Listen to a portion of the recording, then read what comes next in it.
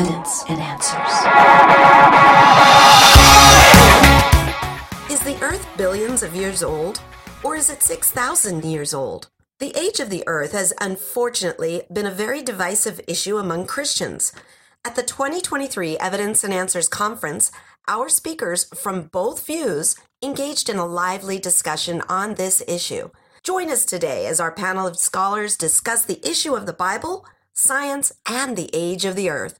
You're tuned to Evidence and Answers radio broadcast with your host, Pat Zucran. Pat is an author, teacher, and international speaker in the area of Christian apologetics, the defense of the Christian faith. We will be continuing on with a panel discussion taken from our 2023 Evidence and Answers Apologetics Conference. Pat hosts this conference each year and brings out Christian scientists and speakers from across the country. Remember, if you miss any part of this broadcast, head on over to our website, that's evidenceandanswers.org, and look up the 2023 Evidence and Answers Apologetics Conference. You'll see all of the messages displayed. Now, let's get right to part 2 of our panel discussion on the age of the Earth. So the buildup of land masses is actually slightly greater than the decay rate as a result of erosion. What was number 5? Helium and old zircons. Oh yeah, helium. Okay. I've worked with helium as a physicist. It's the slipperiest of all the elements in the periodic table. You just can't contain it. Lead, on the other hand, is really heavy and very stable. And so no physicist would ever use the quantity of helium in any sample as an age indicator. It just slips around, moves in and out so easily. The lead, however, is stable. It's not going to be moving. And so how we date samples is that you've got uranium-238, uranium-235, thorium-232, and they decay into 3 different isotopes of lead. So uranium-232 decays into lead-208, uranium-235 into 207. It's thorium that makes 208, uranium-235, 207, uranium-238 makes 206. So what physicists do is they will take a sample, they ignore the helium because that just moves in and out so easily that it's a useless dating tool, and they look at the 3 isotopes of lead, thorium-232, uranium-235, uranium-238, and they wind up with 6 independent radiometric tools to date the sample. And we know we're dealing with a pure sample if all 6 methods give the identical age. And it's through this technique that physicists have been able to date the Earth with high precision. Using those 6 methods, we get a date for the age of the Earth, 4.5662 billion years, plus or minus 0.0001 billion. We actually have it nailed down to 5 places of decimal. Now, one gas we can use to get a rough estimate of age is argon. Unlike helium, argon is heavy. It also is a little bit slippery, but nothing like helium. And so, for example, you've got potassium on the moon that's decaying into argon. Potassium-40 decays into argon. And so on the moon, we say it has no atmosphere. Not true. It's got a thin argon atmosphere. And by measuring, and the argon comes 100% from potassium decay. So by looking at the quantity of argon in the atmosphere of the moon, we can date the moon, and the moon's age comes in at 4.45 billion, which is what caused astronomers to recognize the moon is slightly younger than the Earth. There must have been an event whereby the moon formed after the Earth. I've got a couple of chapters on that in some of my books. 2 planets. Our solar system began with 5 rocky planets. 2 of them collided with one another when the Earth was about 90 million years old, and that led to the formation of the moon and the argon quantity of the moon. And by the way, Earth's atmosphere is 1% argon. All of that argon came from potassium decay, and the amount of argon in our atmosphere is consistent with the Earth being 4.5662 billion years. What I'd like to say is that what you'll see, you mentioned the Institute of Creation Research. Their most definitive scientific defense of a young Earth was the rate study.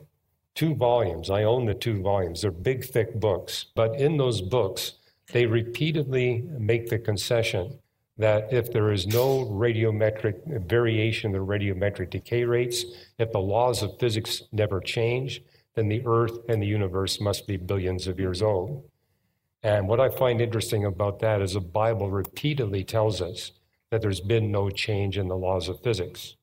So the leading scientists at the Institute of Creation Research and at Answers of Genesis are in public written record that if the laws of physics don't change, the earth and the universe must be billions of years old. And the Bible explicitly tells us there's been no change in the laws of physics.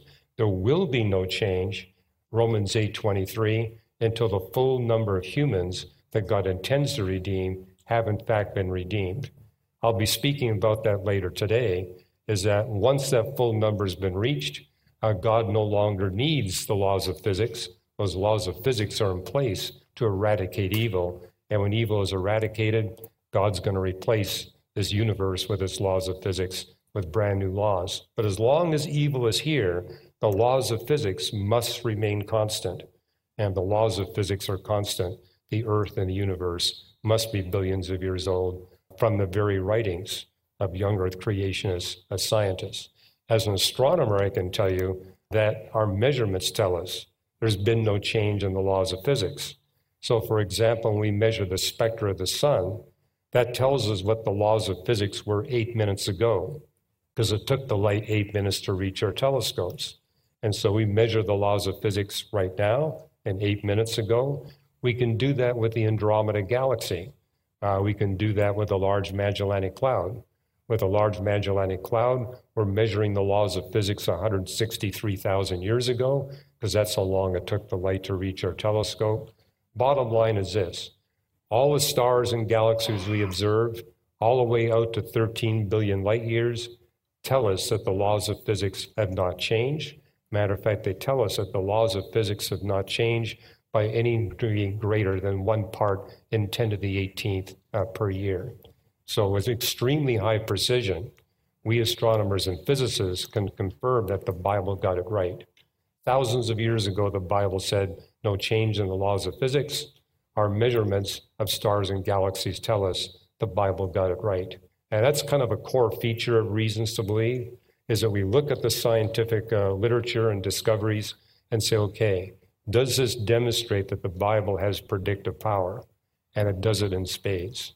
Thousands of years ago, the Bible predicted hundreds of future scientific discoveries. And that was a huge factor in my coming to faith in Christ, realizing the Bible got all the history right, it got all the science right, it predicted future historical events, it predicted future scientific discoveries, and never made a mistake. That means it couldn't have come from a human being. It must have come from the one that actually did the deed. Yes. So how do we account for, it looks like the universe is pretty old. How do we account for that from the young earth perspective? Well, first of all, if you get nothing else out of this, we learned the word sinusoidally. I just think that's a cool word. Oh. Yeah, I'm going to add that to my... That's basic trigonometry. You got that in high school, right? I wasn't there the day they taught trigonometry in trigonometry class, so I missed that. So another tendency I have as a young earther is more and more, especially over the past few years, to be willing to grant. Now, Evan may disagree with me about this, but this may be an expression more that he's trained scientifically. I'm a philosopher, which that may excuse a lot of things. Mm-hmm. By the way, I was going to ask you when you were talking about the decay of this element into that element, whether that was going to be on the test later. I didn't know. So like, do I need to know this? But the tendency that I've been trending towards the past few years, and again, this would make me sort of outside the kind of consensus of young earth creationists with whom I'm familiar, is that perhaps it is the case that the science does say that the universe is old. And so you go, okay, well, if the science does seem to indicate that, sort of like what your reference to the ICR material, then why would one opt for a young earth creationism? And two things. One, it's a matter of me being more comfortable with how I understand the Bible than being comfortable with how I understand or don't understand the science. So unless I could be comfortable with a principle of hermeneutics that would allow me to comfortably embrace an old earth given how I understand genealogies and then the days of Genesis, unless I could be comfortable with a hermeneutic that lets me do that, then I would opt for a young earth, even acknowledging that the science seems to go against that. The second thing is, then I think it would be analogous to how Christians must have been behaving however many hundreds of years ago, let's say 150, where the consensus among many scientists, and Dr. Ross can correct me if I've got a wrong characterization of the science that long ago, that the universe was eternal, a sort of steady state.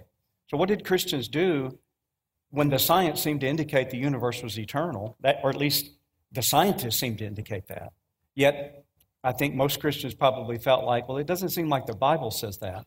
So of the two, I'm just going to bite the bullet and go, the scientists, I can't just answer their arguments, but I'm more comfortable with how I understand the scriptures than how I understand the science, and just leave it at that. And then, of course, I would leave it at that. I wouldn't want it to be left at that among the scientists. They can debate any more than I would want it to be left at that among the Hebrew scholars. So my brother, Tom Howe, Dr. Tom Howe at Southern Evangelical Seminary, is our professor of Hebrew and Old Testament. He wrote, but he didn't write it for public consumption, so I just texted him and said, hey, can I make this available? He wrote a response to Dr. Ross's exegesis of the Genesis narrative regarding the days as a Hebrew scholar. And I know Dr. Ross knows Hebrew as well. And so I asked Tom if he would let me basically make this available. So I'm going to put it on the page. We'll call it the page of the website. Thomas Aquinas used to call Aristotle the philosopher. So I call my website the website, among all the other out there. And I created a page for this conference where have put some material, and I'll put that up. I'll show you at the beginning of my talk how to access that. And then my apologies to you. I haven't given it to you in advance because I just found out from him this morning that I could disseminate it more or less publicly. I'll make that available, and perhaps Dr. Ross can write a response, and I'd put that on the page. And that's the kind of stuff that needs to happen, both among the Bible and language scholars on the one hand and the scientists on the other and such. And then you'll see where the philosopher fits into this thing when I give my talk a little bit later on. So it's a matter of just where I'm more comfortable and how I understand the Bible. And I think as a matter of principle, Dr. Ross would celebrate that, go, look, I wouldn't want you to violate your conscience. If you thought the Bible didn't say what Hugh Ross says it does, then go with your conscience in that regard, but be open to hear the arguments. What's the evidence and what's the arguments? And be willing to be persuaded that, okay, the weight of the evidence has convinced me that I misunderstood my Bible. I mean, after all, before the 17th century, not only all the scientists, but basically all the theologians believed that the earth was stationary with respect to the sun, and the sun was moving across the sky. And when Bellarmine wrote against Galileo and Copernicus, Bellarmine gave what I thought was a knockdown, drag-out argument for the fact that the earth is still and the sun is moving. And it was his quote from the Joshua 10, when Joshua commanded the sun to stand still. And Bellarmine, in writing, he didn't have a face-to-face with Galileo, said, well, you can't command something to stand still if it's not moving. So obviously the sun is moving, so obviously the Bible teaches the sun is moving. Galileo had an interesting response that wasn't public. He wrote to the Duchess Christina as to why taking that literal Joshua 10 really was a problem for both Ptolemy and Copernicus Ptolemy and Aristotle on one hand, and Copernicus and Galileo on the other. Everybody had a problem with that verse of Joshua chapter 10. Well, what did we do? It took several centuries, and it basically took the mathematicians to push it across the finish line, that we did with that verse in chapter 10 of Joshua exactly what we were already doing with the verse out of chapter 2 of Joel, when Joel says that the moon will turn to blood. Nobody that I know ever thought the moon was literally going to become liquid with plasma and corpuscles and things like that. How did they interpret the Joel 2 passage? They interpreted it as language of appearance, phenomenological language, that the full eclipse of the moon turns blood red. So when Joel says the moon will turn to blood, it meant it will turn red like blood. So eventually, all the Christians, except Robert Sungenis, I think is the only one that doesn't do this, took that passage then in Joshua 10 to be the language of appearance. That the sun obviously has the appearance of moving, but it's not with respect to the earth, but it's not literally moving and orbiting the earth, even though it seems to appear that way. It's just appearing to do that. So the language now of appearance is how we use hermeneutically to interpret Joshua chapter 10. So in other words, the principle of hermeneutics that were employed to reinterpret Joshua 10 was a principle already being employed in other scriptures. We just didn't realize, well, it needs to go here like it goes there. That principle then is sort of the boundaries under which I think we have to work to say, Are there hermeneutical principles that we can comfortably come to a certain interpretation of a verse? Does the language of the Hebrew support a day-age theory or a framework theory or a literal 24-hour day or not? And here's the evidence, here's the argument, and then you come to a settled conclusion and don't violate your conscience. But you know, Richard, I think you're pointing out a key difference between young earth creationists and old earth creationists, and that's point of view. And there's Galileo who said, you know, a big mistake you can make is get the wrong point of view. Yeah. If we're talking about a human observer on the surface of the earth, that human observer is going to move with the earth. And so all these passages that say the earth is immovable, well, that's correct if you've got the point of view of the human on the surface of the earth. But one thing I've noticed in my debates with young earth creationists, when it comes to the Genesis chapter 1, they assume that the point of view for the 6 creation days is God above looking down on the earth. Whereas from my perspective, looking at Genesis 1-2, it's God on the surface of the waters looking up at the clouds. And those two differences in point of view make a huge interpretive impact. That's right. Yes. I mean, you get a completely different sequence of events in the 6 days of creation if you have the point of view above the clouds as opposed to having the point of view below the clouds. And that's something I spotted the first time I read the Bible at age 17. The Spirit of God is hovering over the surface of the waters of planet Earth.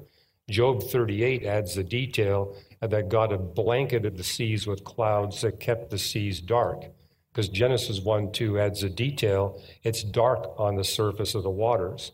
The water covers the whole surface of the earth. But if you're interpreting Genesis 1 from the perspective of an observer, God the observer on the surface of the earth looking up at the clouds, you now get a perfect fit with the established scientific record for the description of the events of Earth's history and of Earth's life and the chronological order.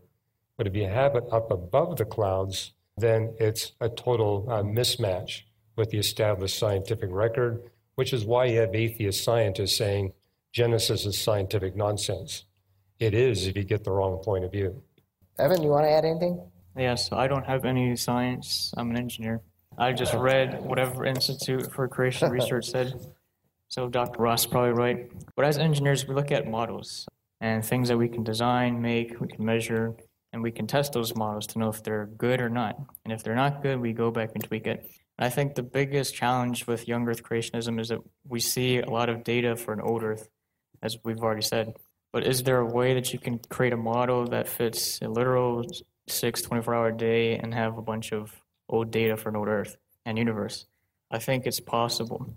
I haven't talked to Pat about this one. So this is like a huge brainstorm session with all of you. So the idea is in calculus, we have 2 different options, I think. You have a step function like a staircase.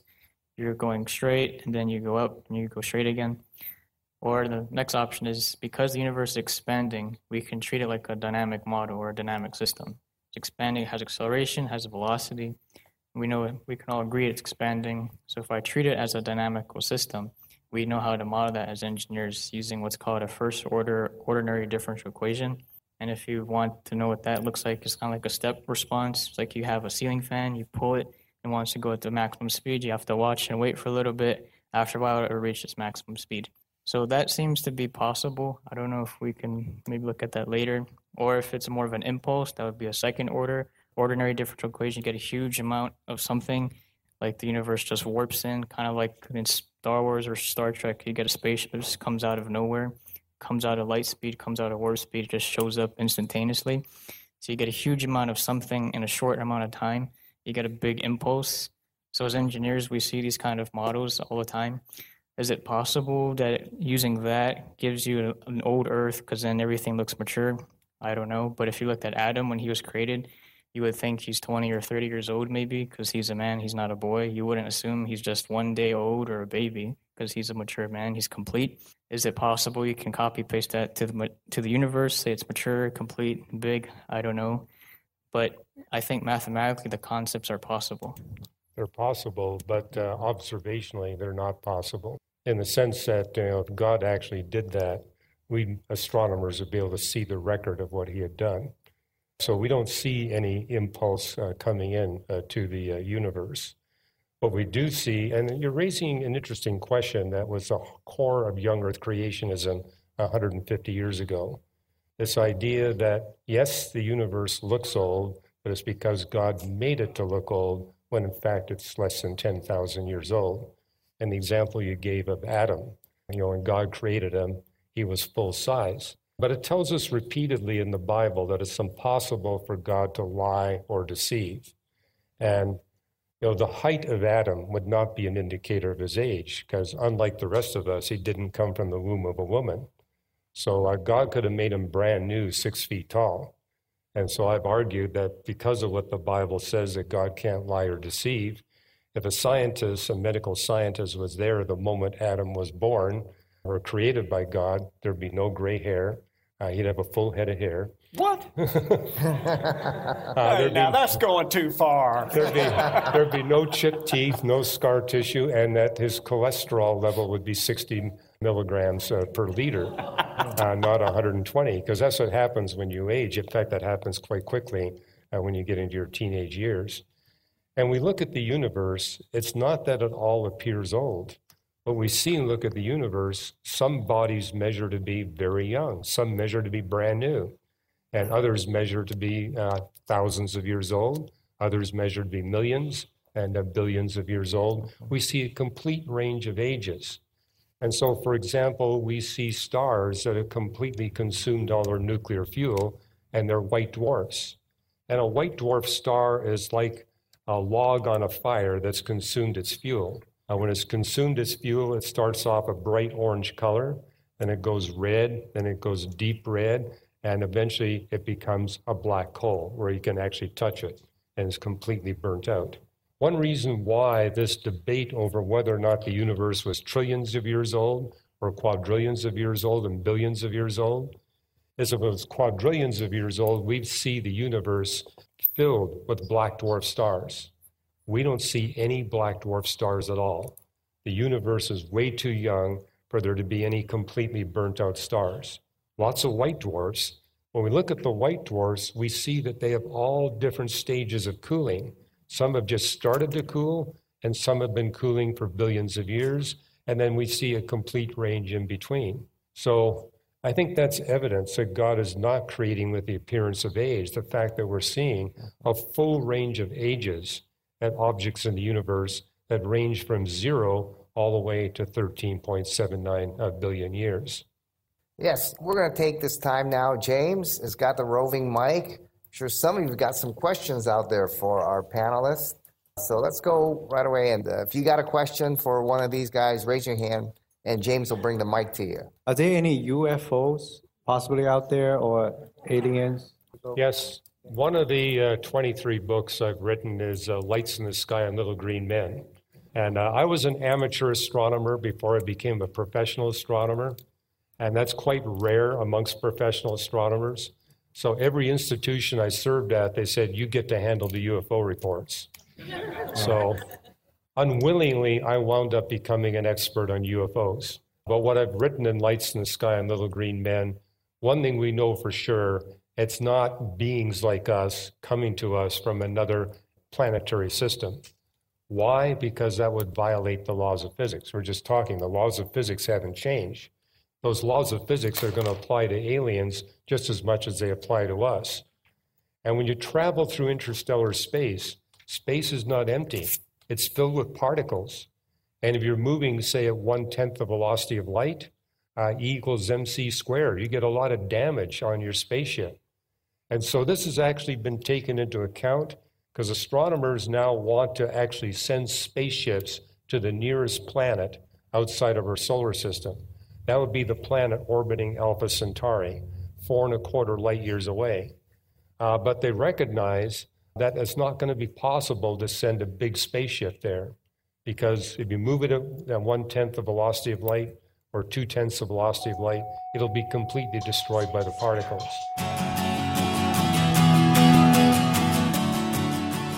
Our time for today has come to a close.